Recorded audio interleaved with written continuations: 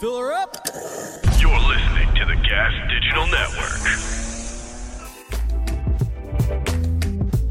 Master of Punk's Tamer of Sages, the king of the ring himself. But your boy Thicky Smalls, Gerard Michaels in the house. Well done. Handled well. That's beautiful. That's what I got today. Chaz, we're live on the air, man. Yeah. Hey, man. How are you? Chaz, what up? Great. Hey, all right, now our mics are back on. Wait, why don't you tell him we're live on the air? Tell him to say hi to David. Go for it. Oh, Chaz is on? Chaz is on the call. No kidding. The guy's doing body painting. Okay. He's looking for Good. He's looking for All right. Tell him to say hi. Say hi, David. What's up, Chaz? All right. What's up, Chaz? Sorry. Yeah. Well, I guess this is going to be a strange beginning today, but, you know, Gerard won't get to hear, but all our fans get to hear who we're joined by today. None other than David Adiv, who is people would call you a coach. You're more than a coach. You're a teacher. You're one of my favorite people in the world, biggest influences on my life, and just the most important person to me. So we talked about you a lot on here. Yeah. So it's nice to actually have you on. That's awesome. Thanks Instead for of having me. instead of me giving your watered down thoughts, we get to actually get some of your straight from the source. So Thanks for having me. And I feel the same about you. You know, I mean, you know it or not, you taught me a lot. You know, being around you, it's not just a pleasure, it's a life experience. yeah. You know, you, of course, and the rest of my students are all pretty much what I am. Yeah, no, it's your influence in that gym has definitely made a lot of people better people, not just better martial artists and better fighters. Like, you know, we've all become better people just by your influence, the way you keep the environment and all that. So I want to really introduce the people to you. Like, obviously I know you, but I want to start like from the beginning. Like I want to go through like your life. You know, there's so much crazy shit we could talk about throughout, but I want to start. Hey, welcome back. Hey. The fuck was that, G? That's Chaz. The fuck was that? Complicated business, gentlemen. Complicated The business. fuck? Well, we're about to go through. You missed the introduction. I missed the introduction. You missed the introduction. How can I miss the You ran introduction? I don't know, but... Dude, I am the great Thicky Smalls, the funniest man you never heard of. This is Slick and Thick. All on right, we'll Gas just do the Digital. introduction now, I guess. And to my We're on left, fucking Gerard's time at over 6'2", 200 pounds, and every one of them is a problem. The master of punks, the tamer of sages, the king of the ring, the CEO of the RNC himself, Pretty Mickey Gall.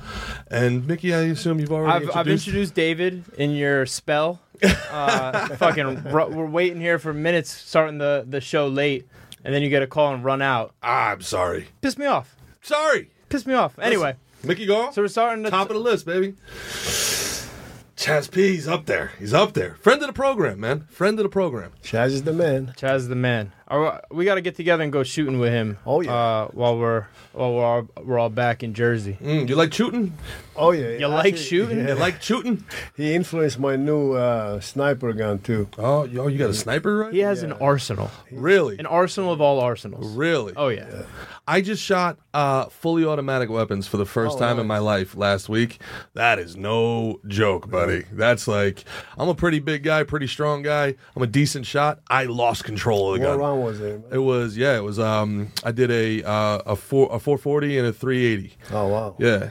Pretty It was it was great. I want to start. Special forces. I want to guys. go back and I want to start talking about David, like his upbringing. I want to kind of give his story, and through that we're gonna get some of his philosophies that I was saying before. I've given watered down sprinkles of David's stuff. Sure. I'm excited to see because there's been stuff I've been hearing from David for years and years, like kind of like the same type thing, the same type story. And every time you hear it, and I've been hearing it for over 14 years.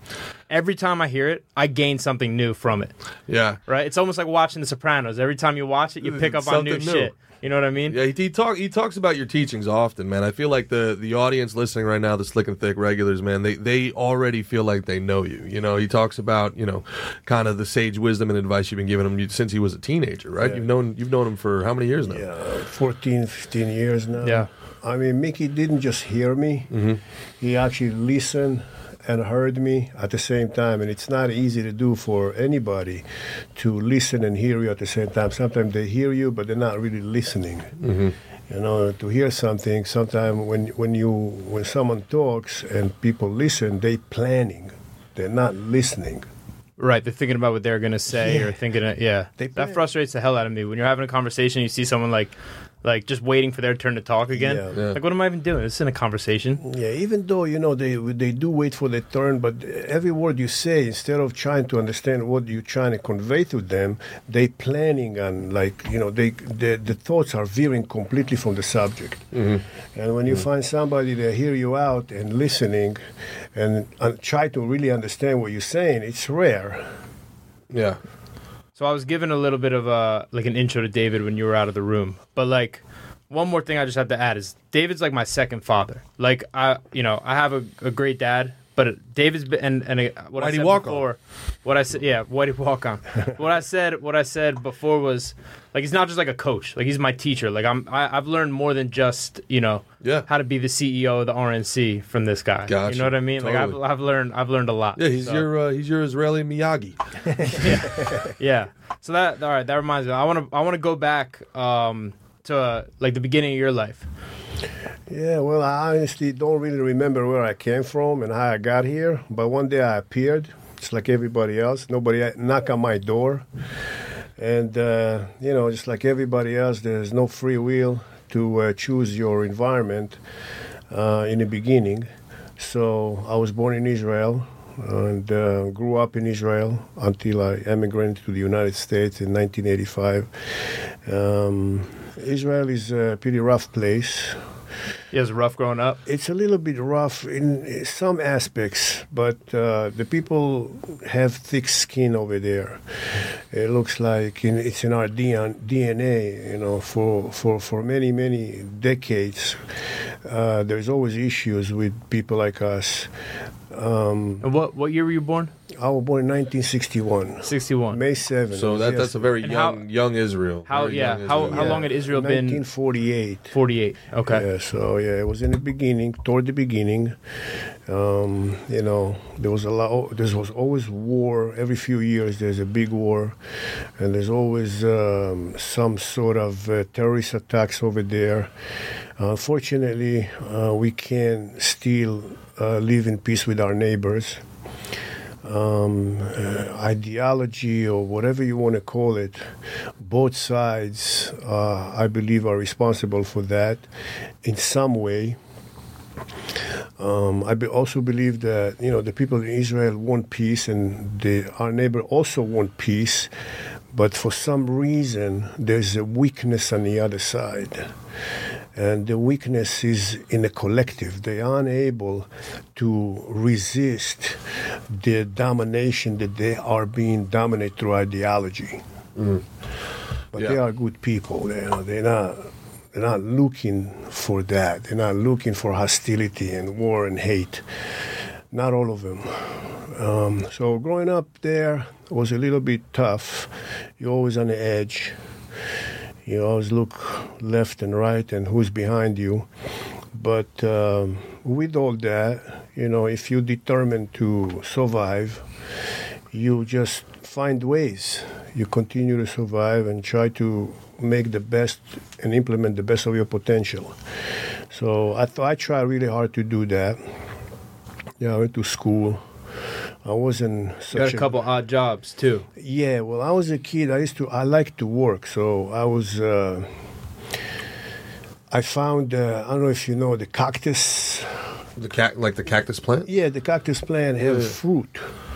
So, and it grows widely in Israel. So when I was a kid, I used to wake up real early in the morning before the wind and pick it up because it got sprickly, right? Mm-hmm. So I picked them up, put them on the grass, and go to school, come back, put them in a bucket of ice, and go sell them. Those cactus fruit taste like? Oh, they taste good. They call Jewish pears in a supermarket. They're really good. They're high in iron. They're good. They taste like very sweet. Now, our producer's from Israel also. So, Omri, if you know what he's talking about, feel free to chime in at any time here, man. Oh, yeah, he's talking about the sablets. Yes, Very good. that's Very right. sweet. Yeah, sweet fruit, very good for you. My thoughts immediately go to, can you make alcohol out of it? I don't think so. No? Like, Who knows? With sugar you can. you can make, Really? yeah, you can distill it down, absolutely. Like the There you go. agave cactus makes There a we go. tequila. So when did you go from selling pears to getting the venom of snakes? So there was that, and then my father suggested maybe I should just go to the local farmers and get some strawberries. So I did that. I saved some money. I bought a donkey, built a little carriage for him. And how old are you now? Probably he was 11, I'd say 11 years old. It took a while before I bought the donkey. I had to save my own money. Are the donkeys as stubborn as people say they are, the jackass? They are awesome animals, by the way. Really? They're very intelligent, yeah. Supposed to, they're like guard dogs for the ranch, apparently. Yeah. Like, the donkey's a very interesting This animal. guy loves animals more than just about anyone. Really? If there's we learn pretty quickly in the academy. Like if there's a bug on the mat, no one's swatting that thing. Oh, You're picking that bug up and placing it outside gently. for a lizard to come and get it. Well, yeah, that's what happened. That's what happened to G the other day. But you're right. Do I believe, the way I look at it, everything have the right to exist. It's not up to anybody to end anything's life. So if you take the bug and leave him outside and the lizard eat him, that's what it is. You know, the lizard wants to exist too. Yeah. And the bugs were there for them to be eating. But for me, just to destroy it, to feel good about myself, Sure. I believe it's wrong. You know, I'm not telling anybody what to do, but my student caught up quickly, like Mickey say, and they all, when you see something like this, you can do the same. Just take a paper, put them out, let the lizard eat them. Yeah. Yeah, that was that. I literally put the bug on the ground, thought I was getting some good karma, and like a shot out of a cannon, the lizard jumped out and ate the bug. I was like, I just executed this bug. No, you fed the lizard. It was more of the natural cycle, More natural natural. system. You got a good karma from the lizard. Yeah, I got good Yeah. karma for the, and that's why we got you here. So back to the donkey. Forgive me. So you have your donkey, you got your carriage. I start getting strawberries and other fruits, selling them, did good money. At the same time, like was Mickey saying, when I saw an animal in danger, I would just take it and remove it and put it in its habitat so it's not going to be close to people they're afraid. So it was snakes, venomous snakes. So I used to catch those snakes and release them far away. I would run and release them. And then sometime these people came from university, and someone say something about this guy that catch those snakes, and he knock on the door and ask me, say, "Hey man, I heard you catching those snakes," and I'm like, "Yeah, I am moving so nobody know. They take their head off. That's what it says in the Bible. If you see the snake, take his head off." So anyway, he goes, "You know what? You want to make a few dollars?" I said, "Oh yeah." He goes, "I'll give you those." What do you call those? Dials, yeah. And I'll give you a bunch. Take the snake. Show me how to do it. Just You started harvesting the venom? yes. How old were you? 11 years old. I catch him. So he comes on a Wednesday or Friday. I don't remember. Yeah. I give it to him. He gives me money, and then I'm like, "Dude, this is a good deal." Wow. So now I start going That where is I used to not a release good them. deal. So I went when I released them, and I catch them, fill them all up to the top, Yeah. and wait for him to come. No child labor laws in Israel, I'm noticing. He's freelancing, bro. He's just out He's there. out there free balling. He's an entrepreneur. Yeah, exactly. Yeah, you want to be your own boss? I got these snakes for you. Wow. No, it's just Now, didn't it's an opportunity. didn't the guy be like, "Hey, where you have all these snakes?" And you're like, "I'm not telling you where they're at. Like, I'll give you the venom, but I'm not telling you where my steaks snatched." I was just releasing them, but I would know exactly where they hide. I know, You were never afraid of the snake as a I was afraid, but I knew how to caught them. I was catching them with my hands. I go behind them and just boom, snap them like this, make him bite the thing, and release him again. So you were doing jiu-jitsu back then, even. Pretty much. You were taking the back of Taking snakes. the back. Yeah, Wow. I wasn't hurting them. They didn't have anybody to bite. Everything was like perfect. So you're growing up in 60s and 70s Israel, very, very tumultuous time. There was a war, right, with Egypt In 1967. You were 7 years old. Yeah. That must have been very, very scary. Yeah, it was hard, because we are living in a place that's very close. It's south, so it's close to the Gaza Strip. Then back in the day, it was under the Egyptian control, not ours. So we had to go to Tel Aviv to shelter. And, it's 73 again. And in between, there was always something going on. But when you're born in an environment like this, it's what it is. Did your family emigrate from Europe? No, actually, my family is...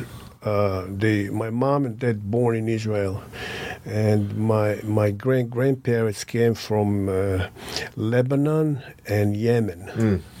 Okay, so they had been in that. They've been in that geographic region. Yeah, and back when they were there was no territory that you can say this is Israel. They call it Palestine. Okay. So it was Israel. It was in 1948. That was going to be my question. That's what I assumed it was called before. Yeah. But, yeah. Well, before, when they gave it the name of Palestine, but before the name of Palestine, it was called Israel. Right. And before it was called Israel, it was called Canaan. So, it depends who the governing force was. And if God is the governor of force, is Israel. If everybody else, it's whatever you want to call it. Yeah, it changes with with each war, with each generation. It was Persia had it at one time, then the Romans had it, then the Ottomans I think might have had it up until World War I. They were controlling it, and the English. Yep. We took it from the English pretty much, not from the other countries like Jordan, like the state of Israel, like where you said there's a state of Israel. It was controlled by the British. Now it's mandatory military service in Israel, correct? Yes, everybody have to go. So you did your 2 years? Of course, 3 years. You did 3 years. Yeah, and a little bit over 3 years. My sister did 2 years. Women do 2 years.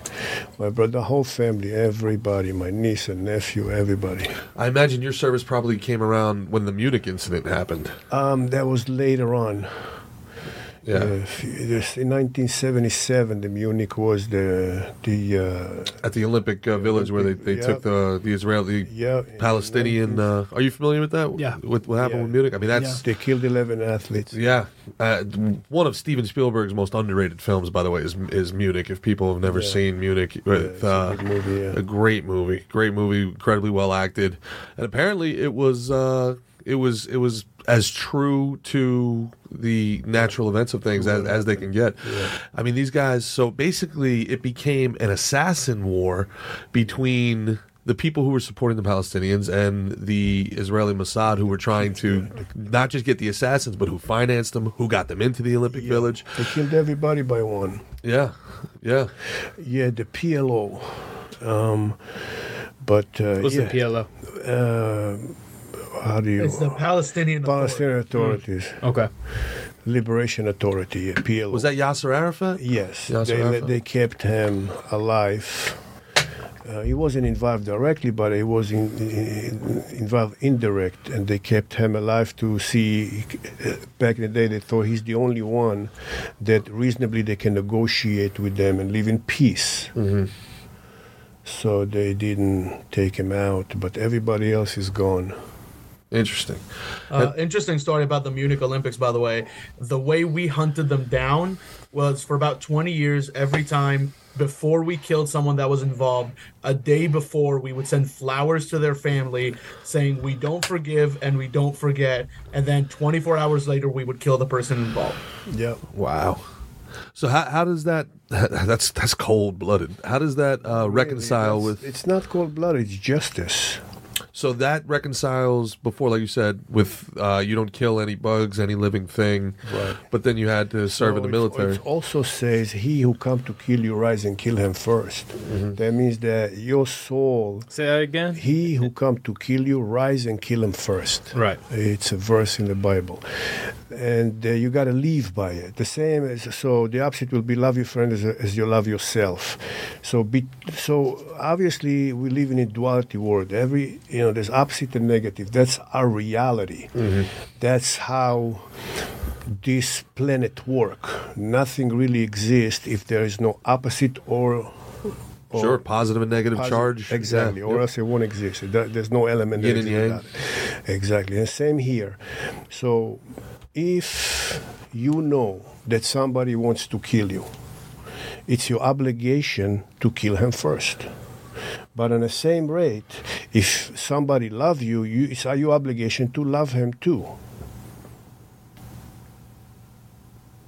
Yeah, it's interesting.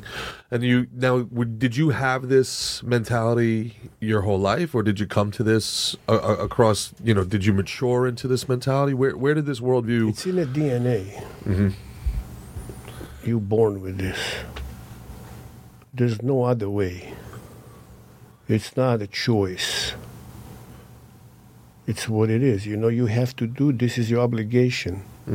The same thing as you move the bugs so nobody kill them and the lizard eat them. You have to survive and continue your generation. You're not allowed to let anybody stop your generation. Only nature. Gotcha.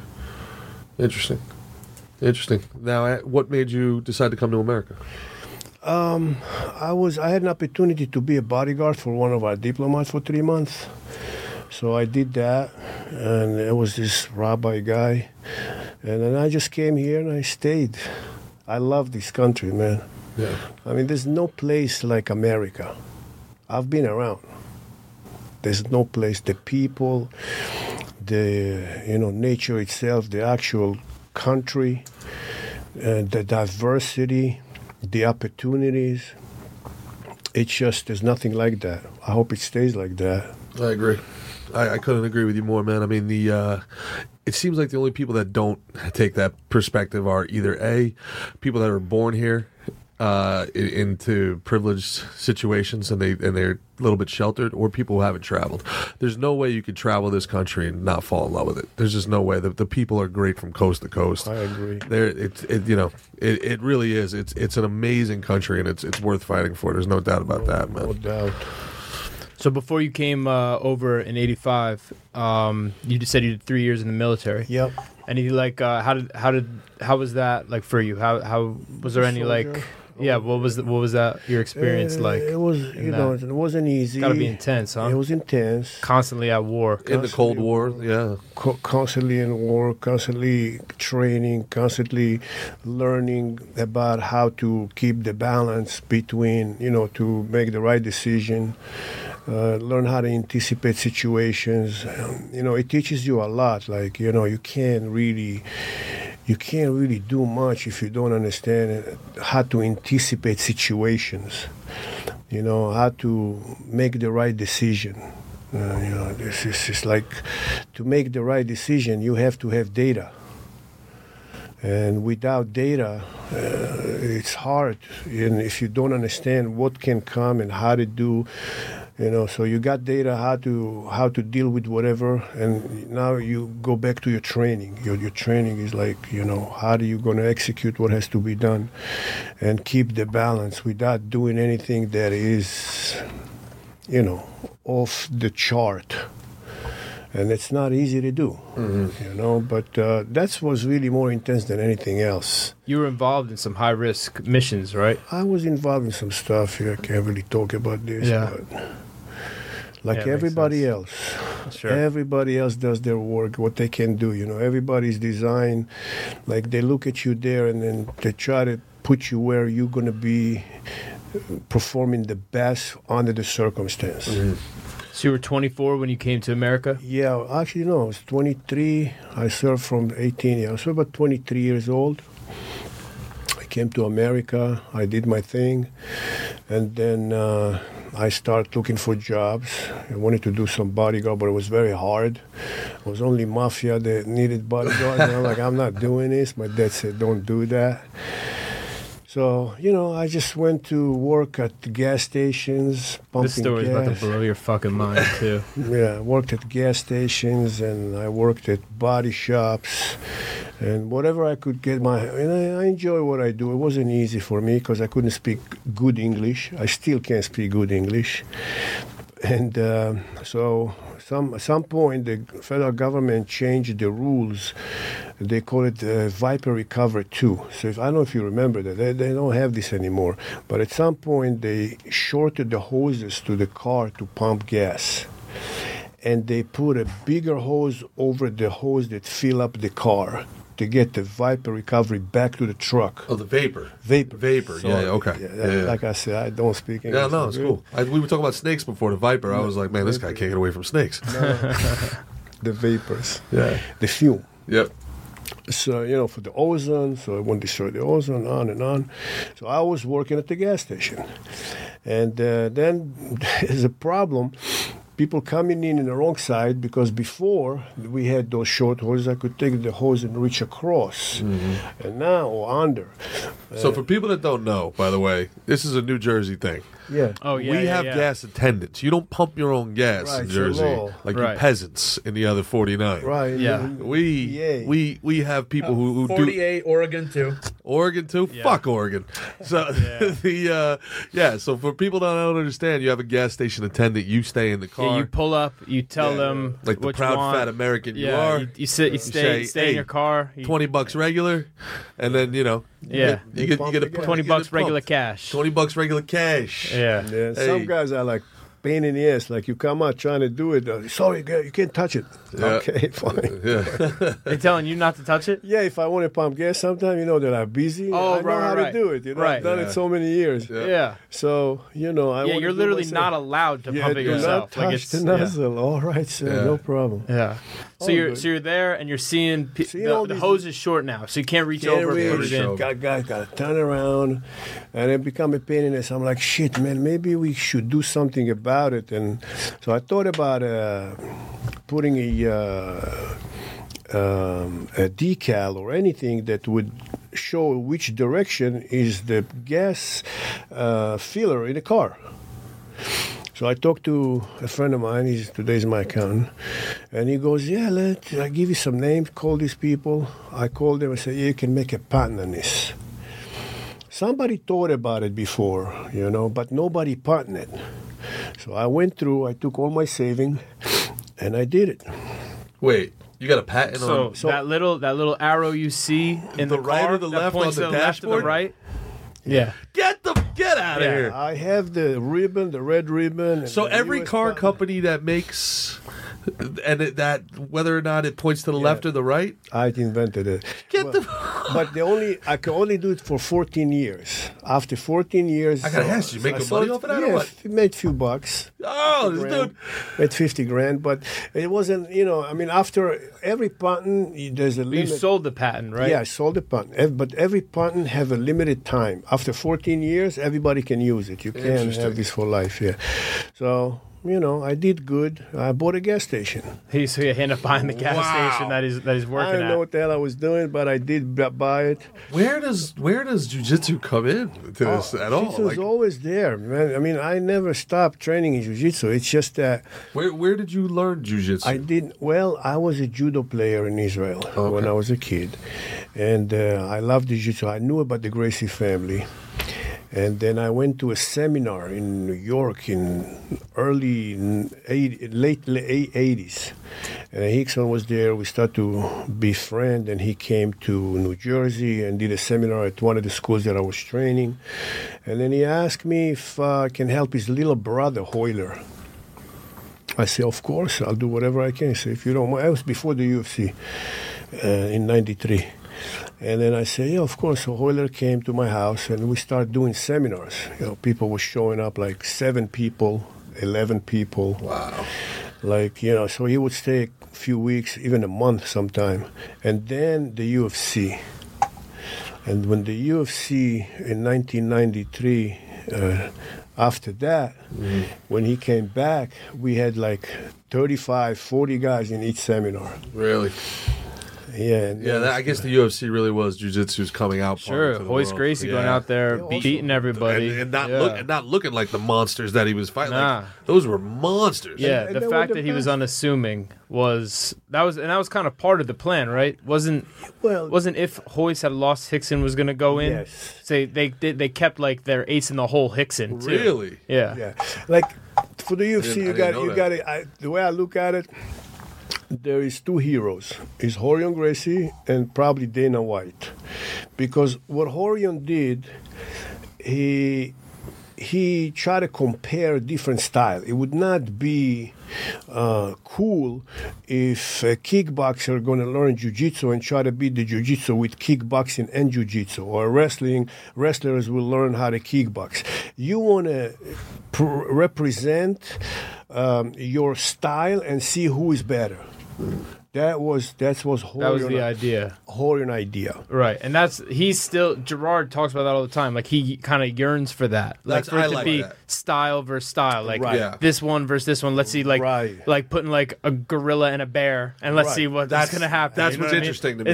That really is, But you know? nowadays it's changed, where it's like So you're when- talking about. All the kickboxers have to learn wrestling and jiu-jitsu, Right. So and Dana White made it as an individual, just like what's this guy made the computer, like the PC. The Gates? Jobs? personal. Everybody's Jobs, probably, got. It's the same concept as the way I look at it, you know. So he said, okay, instead of doing that, let's see who's the best. Do whatever it takes, Yeah. and see who and what you can be. Yeah. Yeah. And then, now the way I look at it again is where the UFC and all the MMA community is.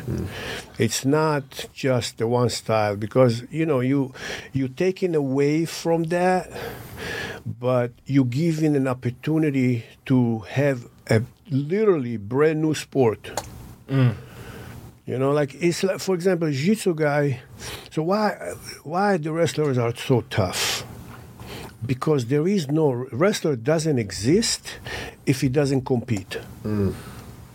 There's no wrestler. There's no way you can be a wrestler and not competing and be. yeah, if you're on a wrestling team, you compete 2 times a week, exactly. at least. And And sometimes multiple matches at a tournament on the weekend or Of something. course, Yeah. regimen training, they're on all the time. In jiu-jitsu, it's not like that. You don't have to compete. You can just do it for fun. You can do it as a military. You can do it as a police officer. You don't have to go into agreement with the other guy and say, okay, we fight right now and let's see who's going to win. So the wrestlers already have that, and this is big. Yeah. All they got to do is learn other aspect of the fight and implement them. Same thing with kickboxing in that regard, I would guess, right? I would say the same thing. Judo also, people compete a lot, but for the environment of the cage, I used wrestlers because it's not just the takedown; it's their base. It's how they operate in the cage. It's easier to take a wrestler and show him jiu-jitsu, and it's not going to be that hard to show him how to exchange kick and punch. Yeah, that's interesting. I've asked I agree. Mickey that a couple times. That's why that's the ideal base, like the Is cornerstone. Yeah, and even where you say like kickboxing or whatever, like a wrestler is competing multiple times since they're a kid. If they start at 4 or 5 years old, you know what I mean? They're cutting So weight. they're getting grinding. They're getting out. used to that. Yeah, they have to develop that mental toughness. Yep. Like there's a lot to it. You know what I mean? Yeah. What are your thoughts on Krav Maga? Krav Maga is an awesome martial art. It's different today. It was, you have to have boots, a machine gun, and gear on, and that's where it shines. It's effective when you have a gun. Very effective when you're in a war. It's 1,000 ways to, get the eyes, neck, and groin. Right, but then you take a woman and you try to show her that, or somebody is not aggressive, and try to make him aggressive in a few classes, it's almost impossible. Really? Well, it's possible. The question is, again, how determined you are to learn it, and if you're in the right place. A good Krav Maga school is a very, very effective martial art. But you got to remember this. When you go to MMA, everybody's training with everybody. It's no longer, it's just exactly what I was saying before. It's no longer Krav Maga, Judo. They are training kind of melting into They this have one. to. Yeah. You know how, like, it's an issue. So you fight in a cage, and the guy is an MMA guy. He's not a Jiu-Jitsu guy that become an MMA, or, they're going to fight different. Go ahead and try to take him down and keep him on the ground. It's not easy. Why it's not easy? Because he trains from the beginning not to put his back on the ground. But a jiu-jitsu guy will put his back on the ground. He trains from the beginning that he can work there. But, guys right now today learning that they can put their back on the ground and use the submission is either you catch the guy, and if you don't catch it, the guy disengage. And if you know what you're doing, you stand up. If you're on the ground, you need to either sweep, submit, or get up. Right? You can't, because you can't, if in the MMA criteria, whether your guard is bulletproof and you can keep the guy from being able to hit you and hurt you, them just being on top, you're losing. You lose the round. You know what I mean? Lose the round. You lose the round. These are the rules. Did you see the that study I sent you? I don't know if you saw it. There was a study done. Somebody tracked all of the black belt and brown belt fights in the IBJJF last year, and where did each submission come from? And the idea was getting position before submission, and they were like, how long did the person have the dominant position before they submitted? And it makes a lot of sense. The person that had the dominant position for most of the time won over 80%. And the only anomaly, interestingly enough, was lower half submissions, leg submissions, came from people that didn't have a majority of dominant body position in the match. Because it's not a dominant position. And it makes sense because they can be on their butt, and they can enter those through like kind of passive ways that might not work so well in MMA if you're getting punched in the face. But if you're playing jiu-jitsu, if you're doing a jiu-jitsu match, and you could hang out on your butt, be looping your hands under people's legs and shit, where your face is exposed but they can't hit you. Yeah. Different. You know what I mean? Yeah, everybody has a plan until they get punched in the mouth type of a deal. Nah, like you'll get knocked the fuck out. If someone's on top of me and I'm committing both arms to one leg because I'm gonna do a leg lock, my face is right here to get hit. You know what I mean? Like you have to, in MMA, you have to keep your hands up. You can't just go put two hands somewhere and leave your head open. You know what I mean? So is there a different way that you teach your MMA fighters jiu-jitsu? Duh. Well, Yeah. it's called an alley-oop, buddy. So Mickey's an example. You can see that. See everybody that sees him, they can relate to that. If not, I can explain the way I convey this to my guys. The only time the leg locks are dominate is when the guy is better than you. So two guys sitting in front of each other. It's not a dominant position. You're not holding the guy like you're taking his back and he's stuck, your chest is on his back, his face down or face up, doesn't matter. You follow him with the underhook and the hooks. It's not a dominant position. You're not dominate him. He's not on a completely defense. So the only time it's a dominant position is fighter A is better than fighter B. If fighter B doesn't recognize it, he's going to lose the fight. Very immediately, Brock Lesnar, Frank Mir comes to mind. That's right. Very interesting. So it's kind of like one of those things where it's like breaking. Is it? I don't know if I'm saying this correctly, but this is like break in case of emergency type of a deal. Yeah, you can look at it that way. It's the bottom line is that a dominant position, you can measure it as when one guy dominates the other guy you're fighting for control. So the person that is defending, he doesn't have any offense, zero offense. Like you can look at the scale. Maybe in the middle, the line in the middle, it's equal. And then you go to the right, you dominate. You go to the left, you are being dominated. How far are you to the left and how far are you to the right? The fighter has to recognize that. And if you sit in front of each other and go for leg locks, the guy that knows better leg locks, know better how to defend the leg lock is going to win it. So you got a choice. You can choose and say, if I sit in a leg lock, I'm going to get out of there. I have enough time. I know enough leg locks to have enough time to know where I'm in danger. So I'm not going to go after him. I'm just going to stand up and keep fighting. Or let him up and keep fighting, whatever he can do. It's better for the person to get up and keep the other person on his back or on his butt. But if both stands up, it's better for the guy that's less good with leg locks. Otherwise, he's going to lose. He's taking a chance, not necessarily chance, not necessary at all. Yeah, I think some guys are very specialized in it nowadays, where they can be better than their opponent in that capacity. Right. You know what I mean? They're better. Yeah. You can see it. They win all the time. The same guy wins all the time, and the other guy trying, but he's not in that level. So why would you put yourself there? Mm-hmm.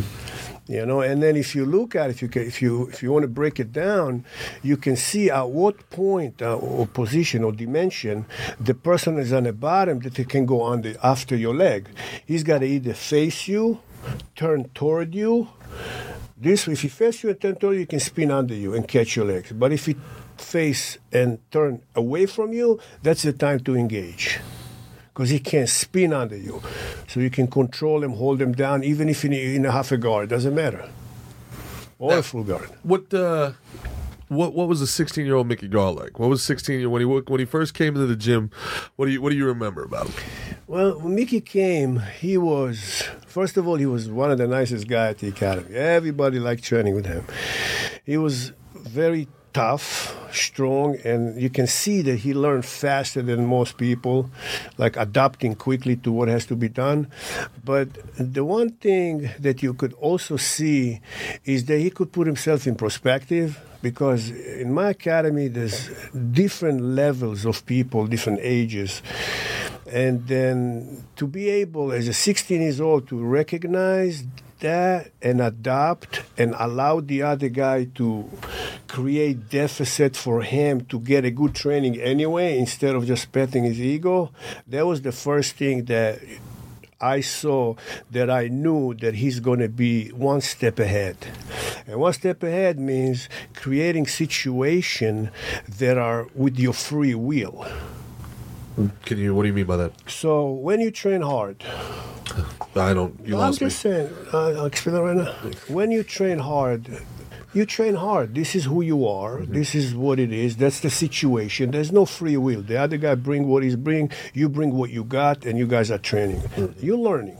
Mm-hmm. But then you got another partner that comes in. He can't train as hard with you. Because every time, whatever he do, you dominate the position and go after him and win every position and everything. So right now, you already created a ratio, right? That means that you are here and the other guy is here. If you recognize that there is a ratio, then you can use your free will. Because if you keep going, you chew in the water. Because you already know this, you got it, you find... Yeah, you can keep smashing them. I could submit them 10 times in a round if I want. Sure. Or I could let them pass my guard, put me in an arm bar, and now I let it get somewhere where I got to figure something out now. Does that make sense? Let him almost pass the guard. Yeah. So now he gets to not just get smashed, he gets to work at trying to do something that he doesn't always get to do, and I get to work at somewhere that I'm not always at. Yeah. Right? Like I let him almost pass the guard right as they're about to submit it or take it. I can take the position back. You have to have a very high comfortability in yourself to allow that to happen, because it's counterintuitive to your nature to allow yourself to be put into... That's right. That's free will. That's the definition of a human. Mm. Because if you... I say, animals, they don't have a conflict between what's right and what's wrong. It's what the zebra is a zebra, and you don't have to teach a tiger how to fight. That's it. And if I cannot recognize that I do have a free will and I'm one level above that, then I'm going to keep doing this. I will learn, but it's going to take me a lot longer, and I'm not learning with my free will. I'm learning with my subconscious. It's a program. And that program, I didn't create that program. I was just there. Okay. That means everybody else that train with me are the program. Unless I slow down, not do anything stupid, I just slow down. And now the other guy is able to do things that I can stop at any time. I recognize that I can stop at any time. I recognize what I have to do and how to do that. I can hold on to it and let him go a little further, or I can stop it right there and go back and forth. And then I'm widening my reality that I would never had if I didn't do that. That's free will, one step ahead. Yeah, it's really about checking your ego. And a lot of people who are going to develop in jiu-jitsu, like you can get like you could be real good at beating the white belts and the blue belts by just smashing everybody all the time. Or you can, everybody who's going to be good at something is going to have an ego, right? But you got to be able to check it. And like I was okay with letting someone who I know I could submit 10 times mount me, or pass my guard, or do something, make myself struggle with, you know what I mean, like make myself struggle and work harder for it. Sure. I think it's important for anyone doing jiu-jitsu. It's big just to check your ego, as much as possible. You're solving problems that were not there. Exactly, like you're creating problems. You're creating the problems. Mm-hmm. So what it means is that when I create the problem, I'm conscious of what I'm doing. Yeah. Right? That means that the conscious mind is slower than the subconscious mind. It cannot take a lot of data and solve problems fast. The subconscious, like in a camp, I'm telling the guys not to do this. They got to train. They're going hard. They're not learning anything, and they're not slowing down for in nothing. fight camp, like when you're about to fight. Fight camp, right? Change the mentality. Dominate. Right. With what they already collected, all the data they collected, they got to find it, and they got to clean it up, and we point to a specific opponent when they go in a cage. So you can see that when you slow down, when you use your conscious mind, the difference between the conscious mind and the subconscious mind is that the conscious mind is a creative mind. The subconscious mind is a program. It will just repeat the program that you programmed that, or the other people did for you. Doesn't matter who did it. It's a program. Interesting. So, like, you see somebody get knocked out, and then they're still kind of like grappling. Sometimes they're still like on their back. Like that's they're literally in their subconscious. They've lost their consciousness. But the point I'm trying to say is, you're right. But the point I'm trying to say, the conscious mind is a creative mind. That means that when you slow down, you're being creative. That means you don't have to wait for anybody to tell you what to do. Mm-hmm. You can figure out the next step that nobody sees. You there, and you have to solve it. That's what he did, right? As a 16 years old. And that's like, so, and I teach this to the guys every time, every day, in a different words, trying to convey this to them, that if they use the subconscious mind, they have to have all the data, all the information, they have to have the right training partner, and go and just do what has to be done. But when so there's two parts: learning how to fight and training for a fight. When they learn how to fight, they have to be conscious of what they're doing, so they can find what to do under the circumstance when we didn't work on it, and all of a sudden it happened. What now? Interesting. Yeah. He's already been in that position. He knows what to do. Yeah, because he analyzed what his other option. Even though he didn't let the guy pass, he knows what he could have done. It's in there. It's in his conscious mind. Mm-hmm. He'll be able to. That actually made me understand it a little better as well, because like like when you say like this conscious versus subconscious, like right. I was gonna almost compare it to lifting weights. Mm-hmm. How you could throw the 45-pound bar up 100 times super hard, but if you could start stacking the weight on that, it gets tougher. You can develop more. Mm-hmm. But it's more of like a mental thing too, because you can just take down, pass guard, grab, choke, armbar, whatever. Right. But if you it's more mental as well. It's like it's problem solving. It's problem solving, exactly, because you're going slower and you can see other things that you can do, and because the guy is able. You allow them to be able. You slow down. Mm-hmm. And then he can bring all these other things that you keep analyzing nonstop. I can do this, but you know what? I want to go a little bit further out. Just that. that fact that you decide to let him go a little bit more, he'll bring you to a different dimension that you'll have to deal with this. And if someone else put it on you when it was hard, what would you do? How would you solve it? So you say this, I'm not going to go that far when I go with the guy that is hard on me. Yeah. I'm just going to back him up a little bit early. Sure. I knew I can do it with this. I can do it with the other guy. Well, let me ask you this. You have a gym, and you have, like you said, you have some people that are doing it for fun.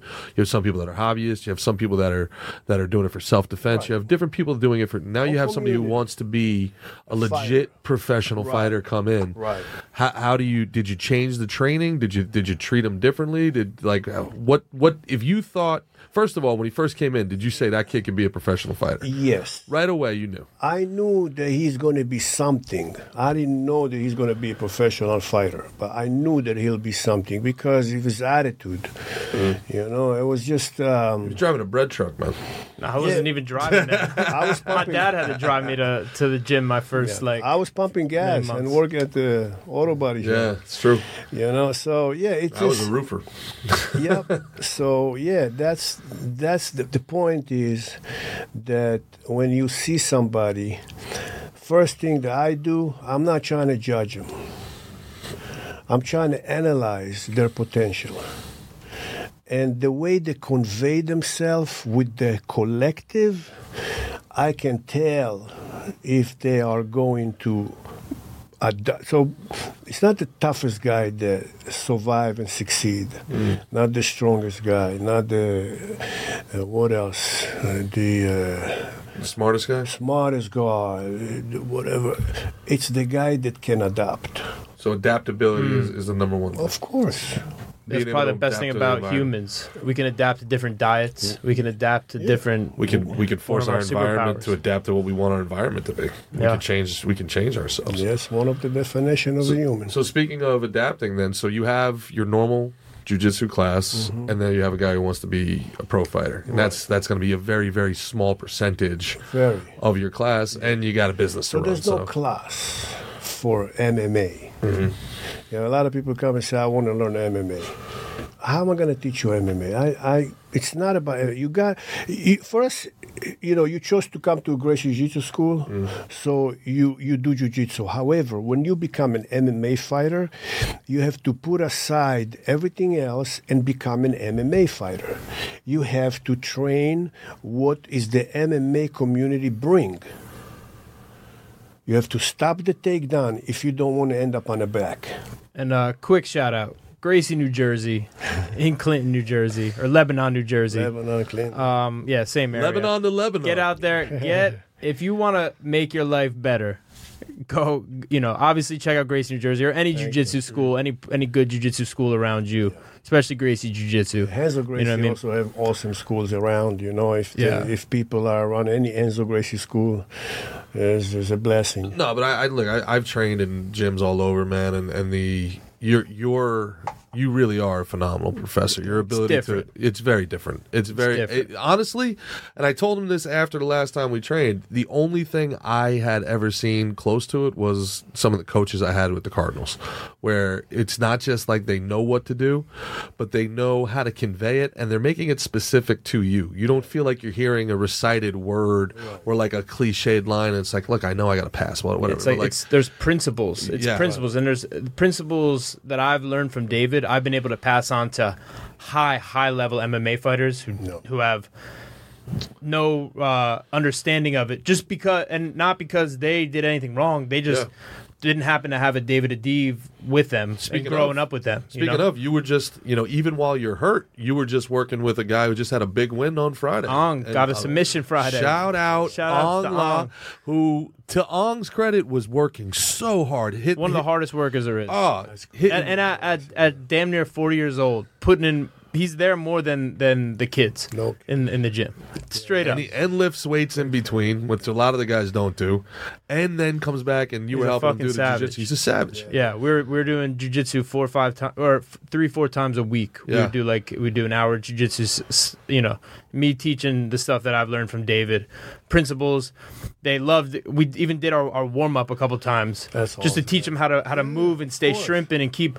You see guys moving with their feet in the air, like flopping. Like put your feet on the ground. The ground we can move off it. You know what I mean? Like so. There's a lot of stuff that I've been fortunate enough to pass on, and like you see, like like a lot of MMA fighters kind of suck with jiu-jitsu. Is that right? Yeah. I mean, not like, and it's just because it's like anything, man. There's levels to it. You know what I mean? Yeah. Like, I happen to be, and there's plenty of guys who have great coaches and teachers, but I just have a fantastic teacher in David, where it's principles that I can apply throughout. It's not just like, here's how you do a Kimura. You grab here, you grab here. Sure. No, there's principles, and there's a set, like, what would you call that? Like a set kind of, not curriculum, but like. You can call it curriculum. I use this word a lot, but this is what it is. It's an order of operations. Yeah, like sequence of events. Sequence of events. That's what I was looking for. Yeah, so there is sequence of event,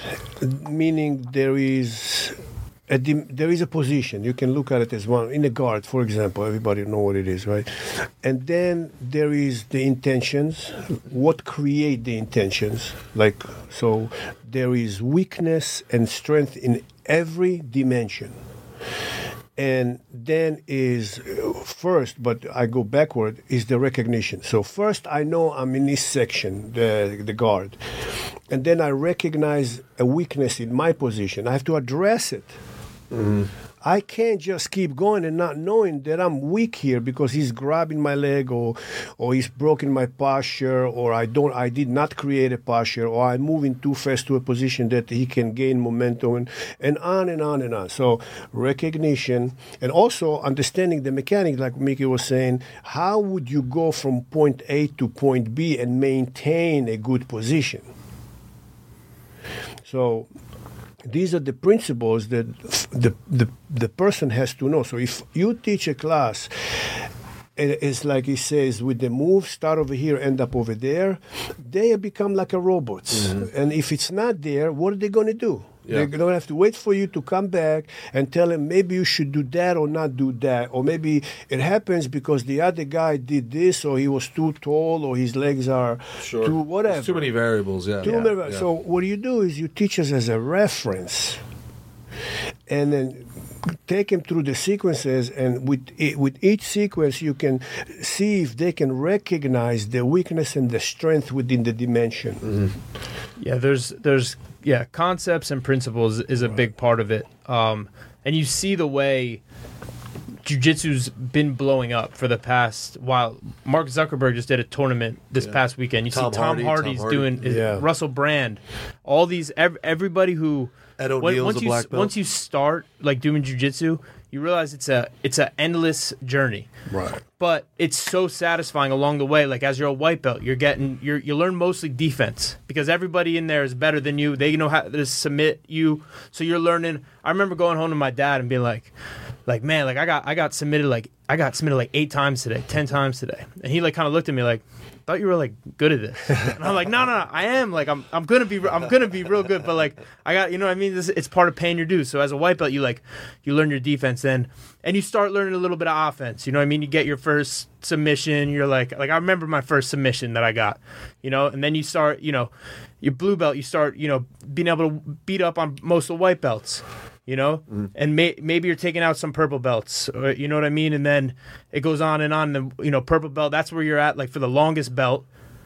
You spend a lot of time there. You really have a game, and your game can change, and you can try different things. Like, and then, brown belt to black belt, and then there's, levels to black belt. There's, not all black belts are the same, too. There's 20-year black belts, and there's 1-year black belts. Right.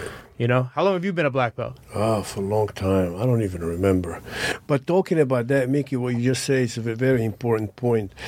David's damn near a coral belt. Right? Yeah, I think so, pretty soon, whatever Hoyler decide.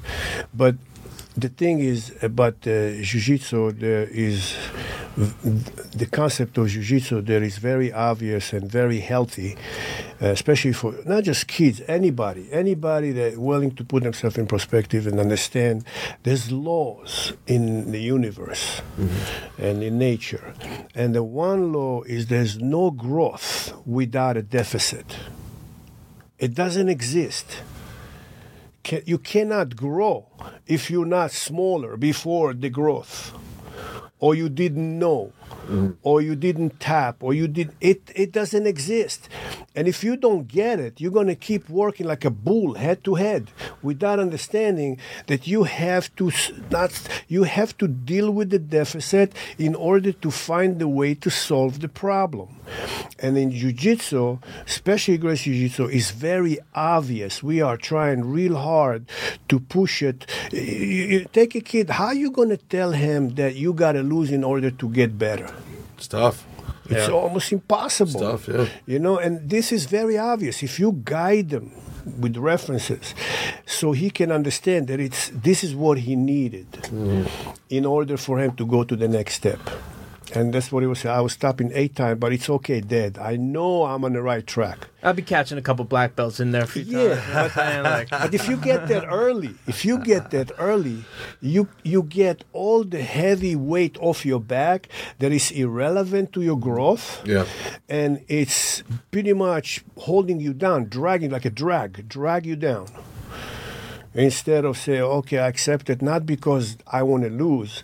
I accept it because this is the law of the universe that I have to go there, and now I have something that I can work with to fix it. So don't they say deficit's the mother of all invention? Is that a deficit, or is that a different word? But it's essentially the same. What is it? What is the word? Desperation. Desperation. No, it's necessity. Necessity. Okay. Necessity is the mother of all invention. Yeah, necessity.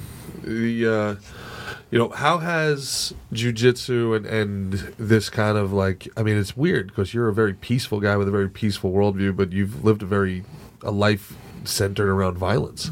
It's not violent. It's not violent. No, you know why? Because, let me say it this way. In order to submit somebody, right, if you want to take an armbar, you're a jiu-jitsu guy. You purple belt now? Blue still. Still? Yeah. Well, you got to show up, and maybe I can fucking promote you. But I'm just saying, I know you're training. Yeah. All right. Yeah. Barely. Barely? Okay. Pickleball. So, you know what I'm talking about. Yeah. If you want to submit somebody, first you have to control your own body mechanic and balance the momentum and on and on and on. So you have a gi, you take an armbar. I'm just going to give you an example. Why the gi is important. That's jiu-jitsu, right? First, it's jiu-jitsu is with the gi.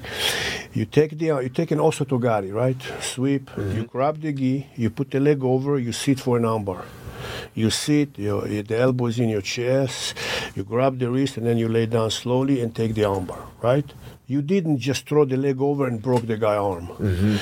What it means that you had to go through sequence of events that force you to create balance in your body that suit that armbar so the guy tap and you're not breaking his arm. You were intentionally trying not to hurt the guy. Of course. Yeah. But you want to win. That's a very interesting in the point. gym, yeah. In the fight, you get a little, you could be reckless. And, right, that's different. They decide, they agree to fight, and that's a different story. But for training right now, so it's controlled violence. You can't break your toys. Violence. So you can't break your toys. You have nothing to play with. If you're pulling everyone's arm out of the socket. But the control is on you. You the one that control you. You're not controlling the other guy. Interesting. Meaning that take this out there and put it in our community. If I want to win, first I got to control myself. I don't have to dominate the other person to win. Eventually, when it's a fight, if I can control my movement, myself, my emotion, and I can bring him into a halt and then submit him, it's a humane way to win. I didn't humiliate him. I didn't break anything. Unless it's an MMA, it's different. You agree to fight. We do this. This is what you're going to do in a cage. But talk about jiu-jitsu with the gi. And that's... So you're saying jiu-jitsu specifically like the gentle art, not so violent, even though it is. It But you've devastates. definitely had a lot of Yeah. violence and Right. But it- like but he that- said, true violence in your life. Absolutely. But to answer the question that you asked me, you're a peaceful man, Yeah. and then you still have violent. It's not violent. It's survival. This is what I have. This is what has to be done for me. I would not hurt you if I don't have to. Sure. Well, I like Jordan Peterson Meaning I said can it perfectly. control myself. Well, that's the point, right? And Right. that's the only the violent man can be peaceful, Can be kind, right? Yeah. Because Yeah. if you're unable to do harm, then then it's you. You're just docile. You're just nice because like you have to be. But you Yeah. like if you're capable of violence, you being kind is you choose to be kind, yes, not because you have to. yeah, You do it because it's the right thing. yep. Yeah. How has your life changed since you've been training and did your worldview change as you became a coach as compared to a And competitor? you learned straight from the source, from the Gracies, Yes, I from did, Hoyler and Hickson. Yeah, I mean, it sounds like you were basically part of ground zero, bringing it here to America, making Yeah. it, yeah. Yeah, Hoyler is Hickson is an awesome guy, but Hoyler is a good friend of mine, and he's an unbelievable person. He's Very magnanimous, very charismatic. Yeah. Hanzo's the same. They're all the same. They're very good in what they do, but they still out there for the community. And when you are around them, they make you feel good. They're not doing this because they're trying to impress you. It's who they are. Mm-hmm. It's the nature of the sport. Have you ever seen the video of Chuck Norris going down there with Hickson? Yeah. It was very, very, very, very, very interesting. Yeah. And people don't realize, like, Chuck Norris was a legit karate champion. Yeah, yeah. Chuck Norris could Oh yeah. throw a little Yeah. bit. Chuck And then, Norris, He sure. was the man back in his days. Yep. There was nobody that could beat him. And then Hickson, if you talk about Hickson, he's a little bit different than everybody else. Not in the, and it's just like very, very a little bit on the higher end of understanding, if you want to call it spirituality, even though there's nothing spiritual in this world. But there's nothing spiritual in this world? there is nothing. What do you mean by that? I mean, the spiritual is another world. It's this. You have five senses. Nothing is spiritual with your five senses. Our reality is this is what it is. Spirituality is a different dimension. We've had a witch on the show that would disagree with you. I agree to disagree. We have a witch who summons demons to put people in love. That's cool. That's awesome. I'm not canceling anything, and I always open-minded. But the way I see things may be a little bit different than her. But I've asked this before, and I feel like you might be a better source for an answer on this one. The life that you lived. What is the definition of a man? What makes a man to you? a man or human? A man. Well, first, what's a human? Well, human is one that know the law of nature and obey by them. And the law of nature is? Well, so you can look at 4 phases of development since the Big Bang, right? Don't let this shit go over your head. Go ahead, David. Inanimate, vegetate, animate, and society. The first three have no free will. There's no ego. That means that they need, their desire is to eat, drink, find shelter, and promote their species. And then mate. And then there is us. So what other desire you add to those desires that we just said? Well, I like those. Those are good. Well, That's a good start. materials. The squirrel doesn't give a shit if the chipmunkey's got a new car. It's true. Right. Also, no animal look at other animal and Jealousy. There's no jealousy. and envy. get right. Yeah. So no other animal or any other species can purchase ideas from each other. It's not like I see my neighbor put an addition on a house. Oh, that's so nice. Or I see your T-shirt. She'll say, oh, that's so nice. I'm going to buy me something that looks like this. You look so good. Or whatever it is. It doesn't exist. These are the law of natures. These are the laws that make the distinguish between us and everything is that below us.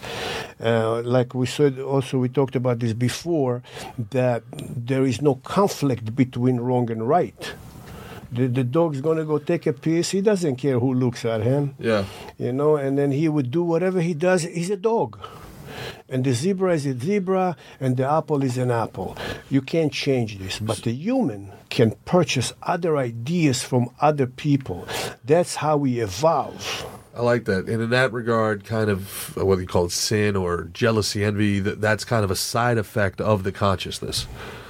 Because we're constantly trying to create this hierarchy, Right. So the jealousy is a healthy thing if it's being implemented correct. Then it becomes ambition. Right, it becomes ambition, right. So you can see someone else is doing something successfully, and then you're trying to do the same thing without taking it away from him. That's very an important interesting. part. That's Yeah. so you can. It's a healthy jealousy if you build yourself up to become that. If you saw him, Yeah. and then you was impressed, and then you try to imitate it in your own way without taking it away from them. Very interesting. I can't agree with you more. That's a very that's it right there. That's a great That's perspective human. on that. That's how we're supposed to be. And now what makes a man? Well, distinguished from a woman. Yeah, in today's world, 2023. I think he means more like what is a man versus like a boy, right? Like Yeah. a child, like somewhat like an immature versus what's like a mature like man. Yeah. That's what you That's mean? exactly correct? what I mean. Yeah. Yeah.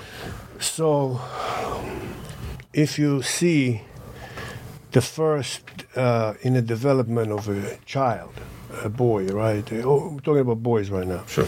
First is in the womb, right? And everything is protecting them in the womb, right? Everything is in tranquility. Everything is set up for them. He eats, and he comes out. The mother and the father. We talk about normal family. They love him. The neighbors looking at the little baby, and everybody like him and support him. And nature itself, everything is in his. He's got energy, and then he's always growing and always looking and seeing different things that are growth and beautiful. He start to learn and distinguish between what is not so good and on and on and on until he gets to be 21 years old and everything turned to chaos. That's a man. That's a man. Right. Turns When 21. he's on his fucking own and nature doesn't support him anymore. And he's got to make his own way. He's got to have his balls to keep going. And then if you do it, if you keep going, Well, that's the measure of it. there could be a man. I can give you a definition of a man that is an idiot, or a man that is a good man, or successful. What about a man. good man? A good man is somebody that support everything around them, no matter what. Meaning that we're not the same. We're different.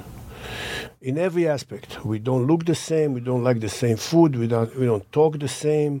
We don't think the same. On and on and on.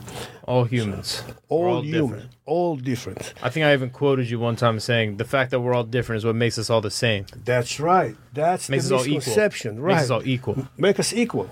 Look at nature. You take one species out of the Amazon and everything turns to shit.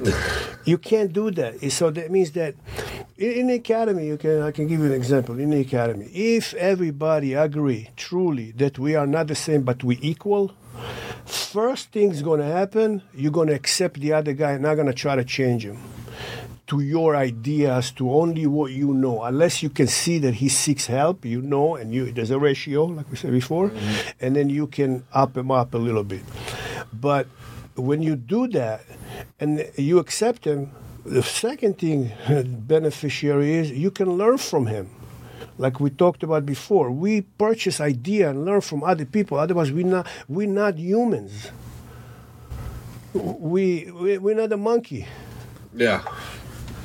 We're monkeying around. Well, We're just monkeys on a rock floating through space. yeah, it's somebody that doesn't know the laws of nature. Nobody taught And him. run through those laws of nature again. So it starts So many. inanimate. Oh yeah, which well, is- these are the phases, Right. right?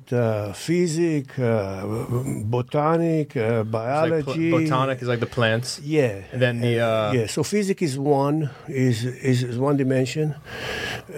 Botanic is two. It's growth. The roots grow up and down, and then biology it goes in three dimensions.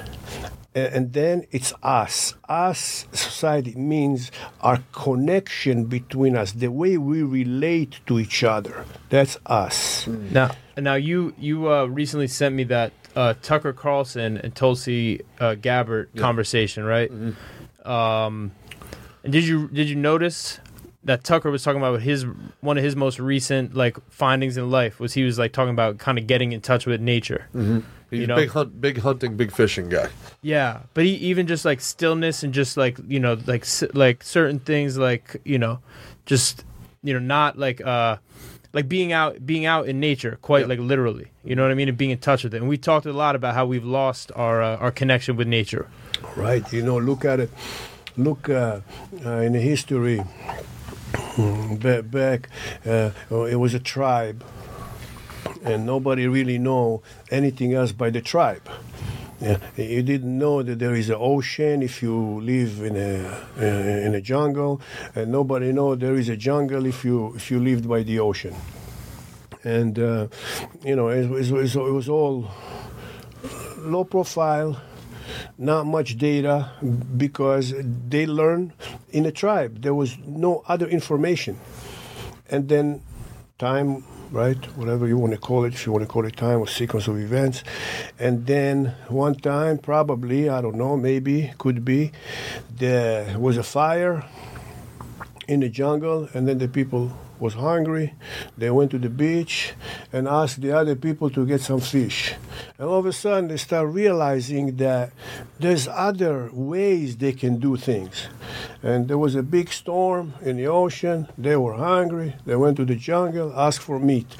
And then slowly but surely, people start to branch out to other cultures other than they're just a tribe, and realize that there is more information and data. And that's the growth of the human race, is where you see other culture and adopt and on and on and on. Yeah. I want you to talk about I'll call it the avocado. All right, because you started talking about it a little bit in the beginning. You were talking about how like no one asked me to be born. You know what I mean. You kind of start that. Yeah, this is one that I've heard since I was a white belt, and every time I hear it, I like gain something new from it. It's very interesting. Well, there is a law in nature that can help everybody understand how you can use your free will and advance yourself without the harsh. Without like harming others, you mean? Yeah, and harsh to yourself, especially harming others. But even though you got to that point, you can still be dragging along if you don't understand it, as far as yourself. So the thing is, there's two forces, major forces in nature: push and a pull. The push it needs a lot more power, and it doesn't have data. The pull is less force to pull, and there is data because it's a pull, because the pull is in front of you, not behind you. And the way I explain it to my students, for Mickey, I don't know for how many years, is I ask them a question. What is the law behind the growth of an apple tree?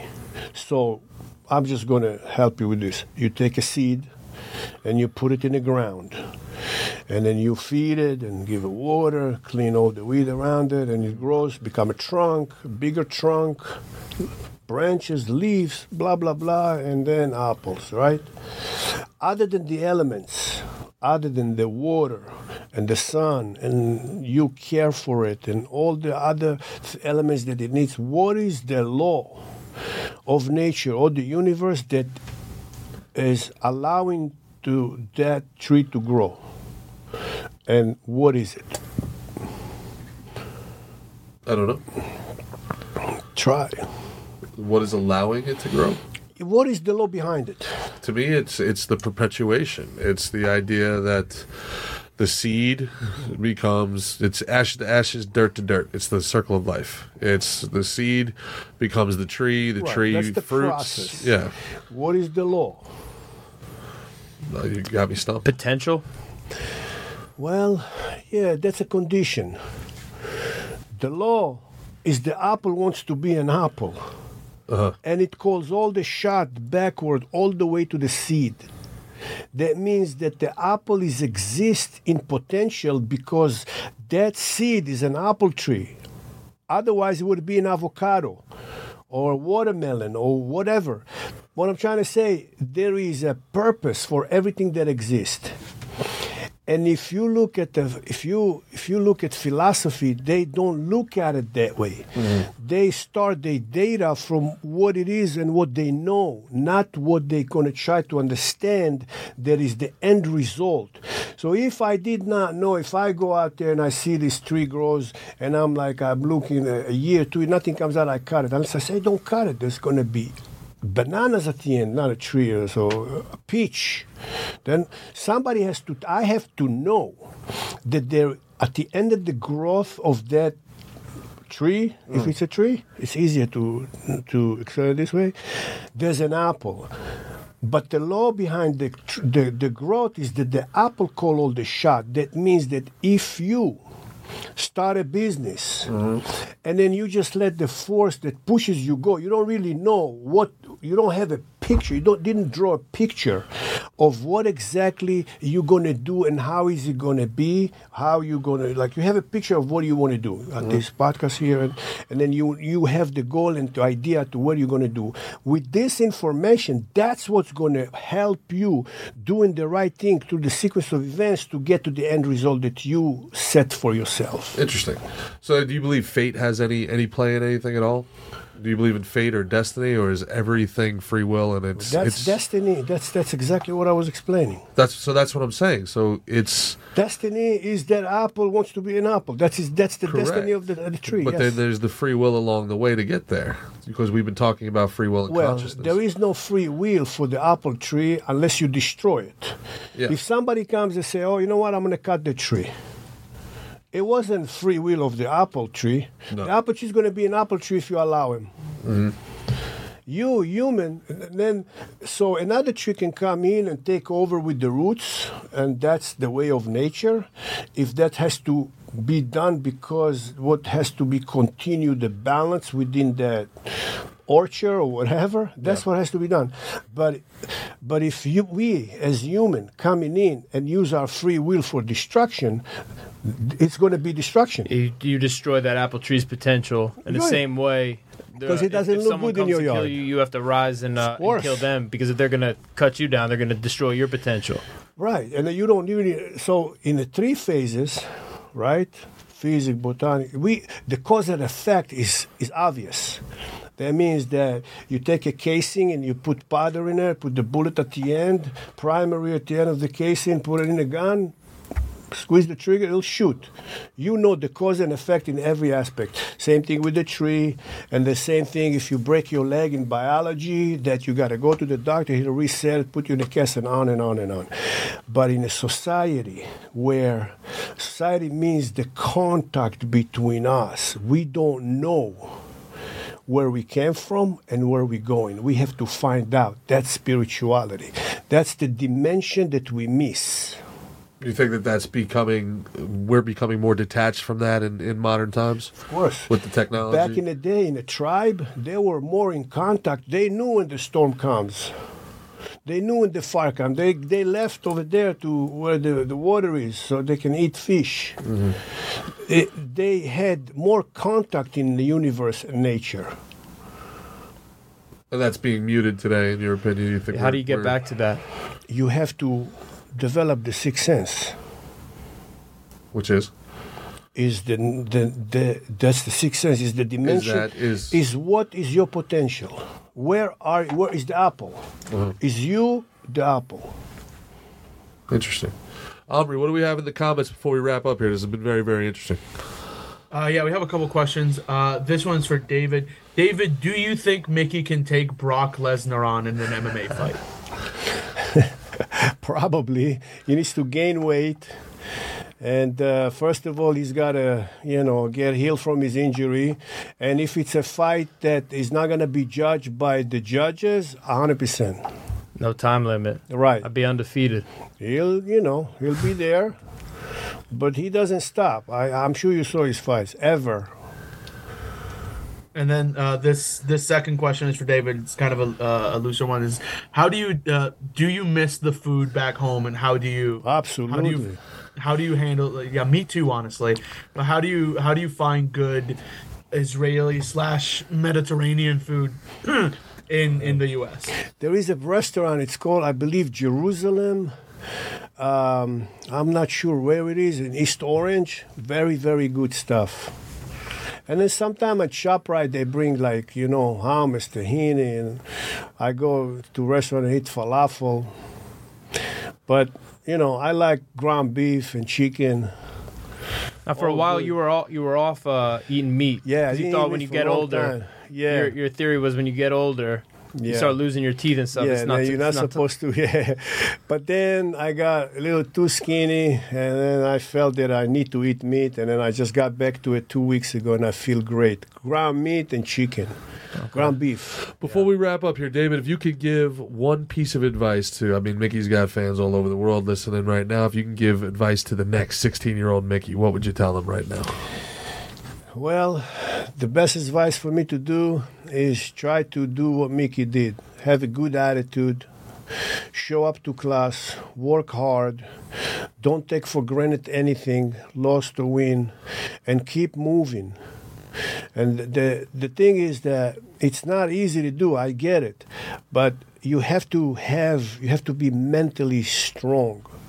You gotta feed your brain. You gotta feed your emotion. You gotta feed your, your desire. And to do that, you need a good team, restaurant. A good restaurant. You need good people around you that will support you. What do you mean restaurant? So if you gotta feed yourself. You go to a good restaurant. Okay. Also, you go. So you're saying Right, keep cool. going. Ask David more about me, because I don't. Other than my family, no one loves me more than David. So, Well, what do you think he needs to be to become the champ? What do you think he needs to do to get to you're supposed to ask more about younger Mickey, but you want that's all younger right. Mickey? You could, whatever. You ask you him ask him. ask You him whatever ask the him. fuck you want. Let me tell you, to be the champ is not easy. Yeah.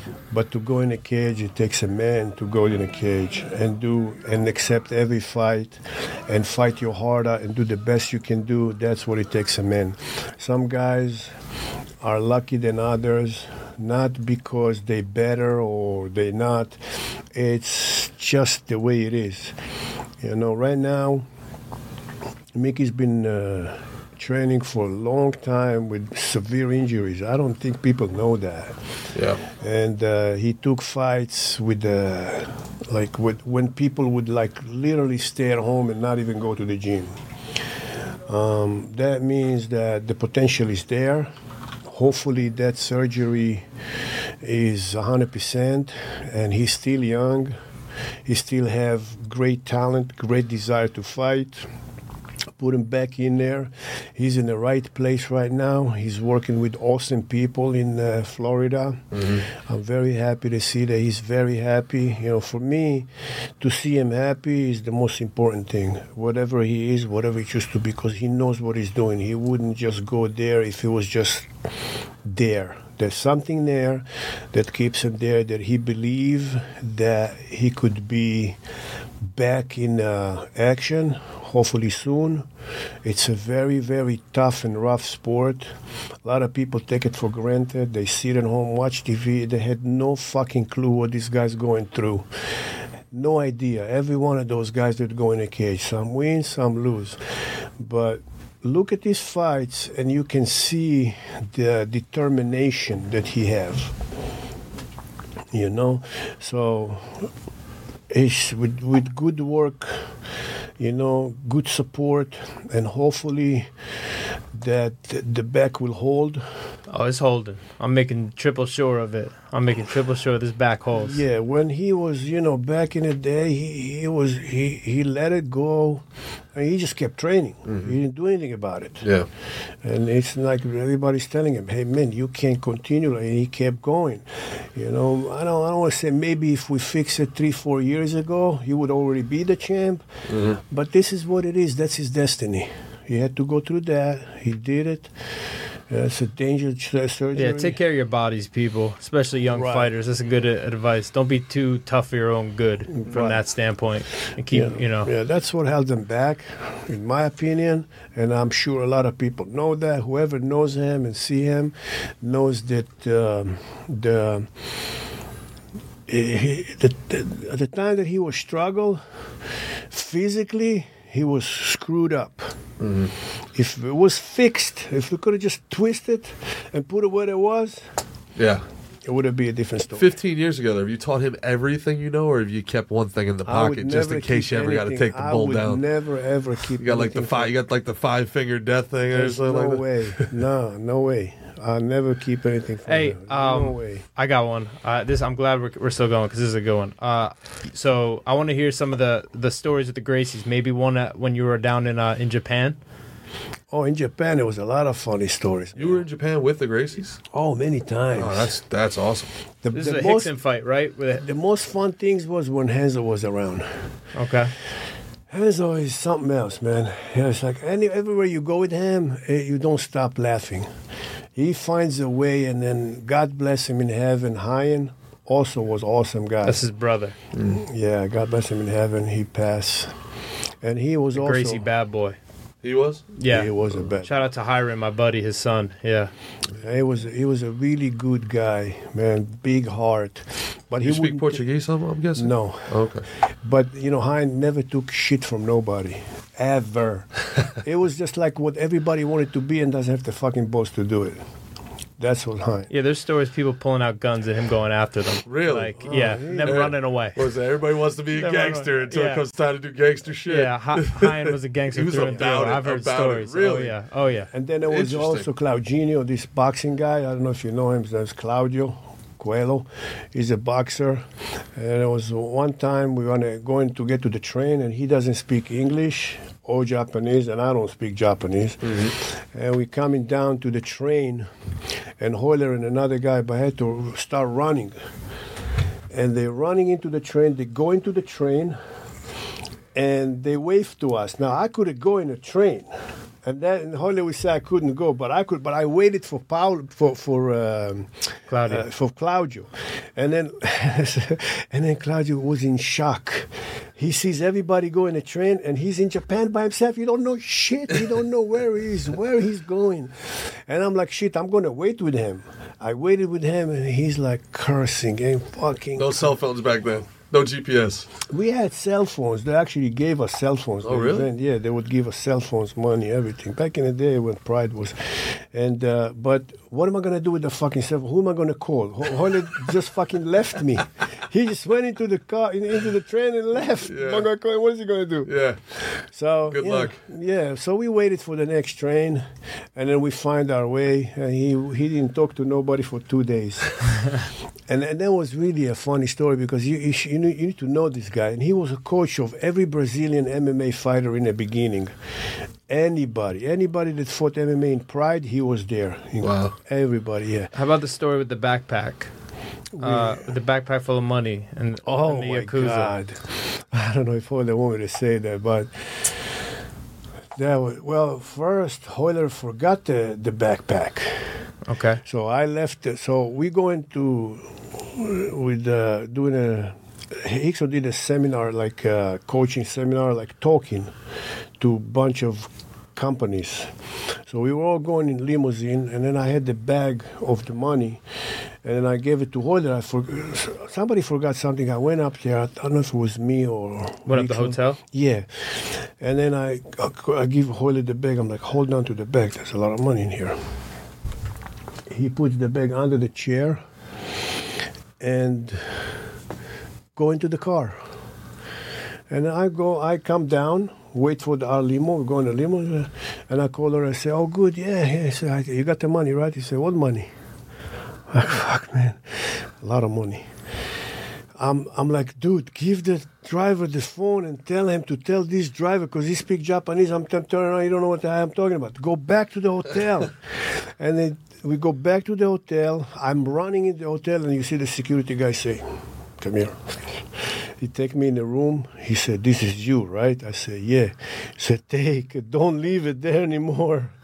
Wow. Bro. Yeah, and there was a lot of story with that bag. They came after, You can't tell it? All right, no problem. That's Yeah. okay. It's not about that. It's about, it's just, it's Hickson's thing. And That's okay. That's all right. That's Sakura. Yeah. It's So you're out there. Say You're out no there words. with pride or Yeah, not? no, So good. Was that like the Ken Smart. Shamrock, Baz Rutten days? Ken Shamrock? Yeah, Ken Shamrock was there. Boss was there. Actually, Boss wasn't there yet. Boss came later. Okay. But the Ken Shamrock was there. All these. It was the first and second Pride, third, fourth. All in the beginning of the game. First, we went there and they called it Vale Tudo, Vale Tudo. and then they switched the name to Pride. Outside of Mickey, take him out of the. Who's the best fighter you've ever trained with? Who's the best fighter you've ever seen? On my gym is I do my own guys. Sure. I mean a lot of guys. And guys in your gym win. They win. Mickey brought a lot of good guys like Vicente Luca, was at my gym, and other guys that are very good. But the best guy I say it's LJ, without a doubt. I agree. LJ? Yeah. Your buddy LJ? Yeah. Yeah, LJ Boley is a very good fighter, and I hope that he's going to pursue. Another great guy. He's a great guy. He's very talented. He's a 6'3", 55er. Will probably be a 45er when he gets in the UFC. And he's got it all. He's everywhere. He's and they work great on the together, feet. very close. He's like my little brother. You know that. He's like he's great on the feet, great on the ground, very athletic, like stud. I'd say the same thing. Yeah, and then a couple more guys. I'd say Josh. I say Elliot. Josh and Elliott, very talented as well. Very, very, very talented. Very good. Who else there? I don't want to forget anybody now. Bunch of guys, Alex, Brett, all the boys. The Corbalizer got a fight coming up. Corbalizer is amazing. He's got his own way. Corbalizer is very, very If good. Danny Fisher fought, Danny Fisher would be a freaking Danny- beast. Is that the guy that gave me the business? Yeah. he was tough. DJ, Yeah. also DJ would be very, DJ very for good. sure. Now, what about training? Your experiences training with like Hickson? Because a lot, Hickson's Man. regarded But as Before I forget, you got this guy Derek. Also, is very good. He can be really good. I hope you meet him. okay. He came. Josh's friend came from Colorado. He's with us now. Okay. He's nice. And there's a couple. Oh, Jared. Jared's doing. Oh, Jared, yeah. He's Jared fucked Rivera. up. I couldn't believe, bro. I'm telling you. He's got another one coming up now too. Yeah. I'm excited for him.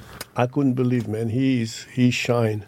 He's doing it. You know why? He trains hard. He does everything run. And all of these guys are really good, talented. It's the only thing that I wish Mickey never left. But I cannot be selfish, and they cannot be selfish. That's what has to be done. He needs to, move in his career. But when he left, it was like kind of sadness for everybody. I don't want to bring him in and make him feel guilty, but this is the reality. But they hang in there. We're talking about him all the time, and when they need him, he's always coming. Always, he's going to be in Russ's corner with me. Russ is doing awesome, man. Russ is amazing. And when he's around, he brings a lot of good energy to these guys. Hope, energy, like desire. It's important. Even though he's away. I'm just away. That's my home. I'll be I back. know. You know that. I know, but you need to do what you got to do. And for Exactly. me, is what has to be done. You're in a good place. These people loves you. They take care of you. They doing good by you. You know, if it wasn't like that, I would be a pain in the ass. You know that. Yeah, I know. I know. So what about a little bit about Hickson? I know Hickson Gracie used to call you the brain. Hickson is just a different. Which is a pretty cool. He's different, you know. He's like very. He's just different. You know, it's hard to describe him, but if I try to describe him, he's almost like one of those Yodas. He can adapt and figure out things that it's amazing. I don't know how exactly he's doing this, but I'm guessing he can break things and analyze things faster than the normal. That's He picks up on routines. He sees things. He sees patterns. He's kind of like one of those guys. yeah. He recognizes what has to be done faster than the normal person, and act. You know, he can actually. That second part of it, the processing, they're learning that now is like one of the biggest things for all athletes when like as sports science evolves. And it was like, well, how smart are you? The Wonderlic test for a quarterback, and like you know, we can measure how tall you are, we can measure how fast you are. But now they're starting to realize the number one thing is processing. How fast can you understand the information and then act on it? Right. So first is recognition. First, you have to recognize where you at, what you have to do. You have to recognize the situation. Without having the exact situation recognition by you, not by anybody else, not just by the coaches. The coaches can guide you, it helps, but you have to recognize the situation. And if you recognize it, then you process from the data that you collect through the years. But without recognition, processing will not work. And then I guess there's that sweet spot, like all athletes have, where you have all the training and your body is still young enough and fast enough to do something about that recognition. And then I guess one of the sad things about getting older is you have all that knowledge and you know, and then maybe your body just can't. You pass it along. Pass it along. That's the that's the progress. That's you're a student, you're a fighter, and then you're a teacher. You have to go through that. You can't look back and and be sad that you do what you got to do at the time that you can do it. If you don't, then you look back and say, shit, why I didn't do that. Don't wait for that. Well, like Mickey tell everybody before we went off live, he told everybody, go out there and do what your dreams is. Don't look back and don't hesitate. If you want to do it because there will be time that you won't be able to. And that's the time that you look back and say, shit, why I didn't do that. Yeah, seize the motherfucking day. Right, seize the day. Carp that deal. Carve that day. Exactly. Yeah. No doubt. Awesome. Hell yeah. Take it out. Awesome, man. Professor David Adiv, this has been an absolute honor, man. This has been a great conversation. Yeah, people might need to listen to this one more than once too to even obtain some of the big concepts there. But that's some life changing shit. And go, if you can't go to Gracie, New Jersey, in Lebanon, New Jersey, go find a Gracie Jiu-Jitsu gym near you. I promise you, it'll make your life better. You have fun. Jiu-Jitsu is like it's almost like a virtual reality game. You get to wrestle around, you learn moves. Right as you're about to either get choked out or your arm's about to get broken, you tap out, hit the reset button, you get to play again. Slap hands, go at it again. Right. You know what I mean? It makes you can't say enough about it. So many people, it's changed their life for the better. I know me, I don't know what. I think it saved my life in a lot of ways, showing up at your gym as a 16-year-old. And, I couldn't imagine where I'd be without it. Thank you. Yeah, that's my advice for everybody. Find the good in everything. Absolutely. Find the good in everything. Absolutely. Thank you again, Mr. David D. Thank you, and brother. hey, Angelica. Thank you so much, Angelica, for hanging out. Next time we got to get her on as well. Yeah, she'll be happy to be here. She's good. She's a world champion. She's very accomplished. Yeah. She's a beast. Yeah. If you're ever at Gracie, New Jersey, David Adiv and Angelica Oliveira. That they're running the show over there. It's like I said, it's a family. From the competitors, the fighters, the hobbyists, everybody, we're all a big family. Yeah. Wow. Yeah. Thank you, guys. This has been Slick and Thick. We'll see you guys on Friday. Enjoy the rest of Gas Digital. Peace. Peace.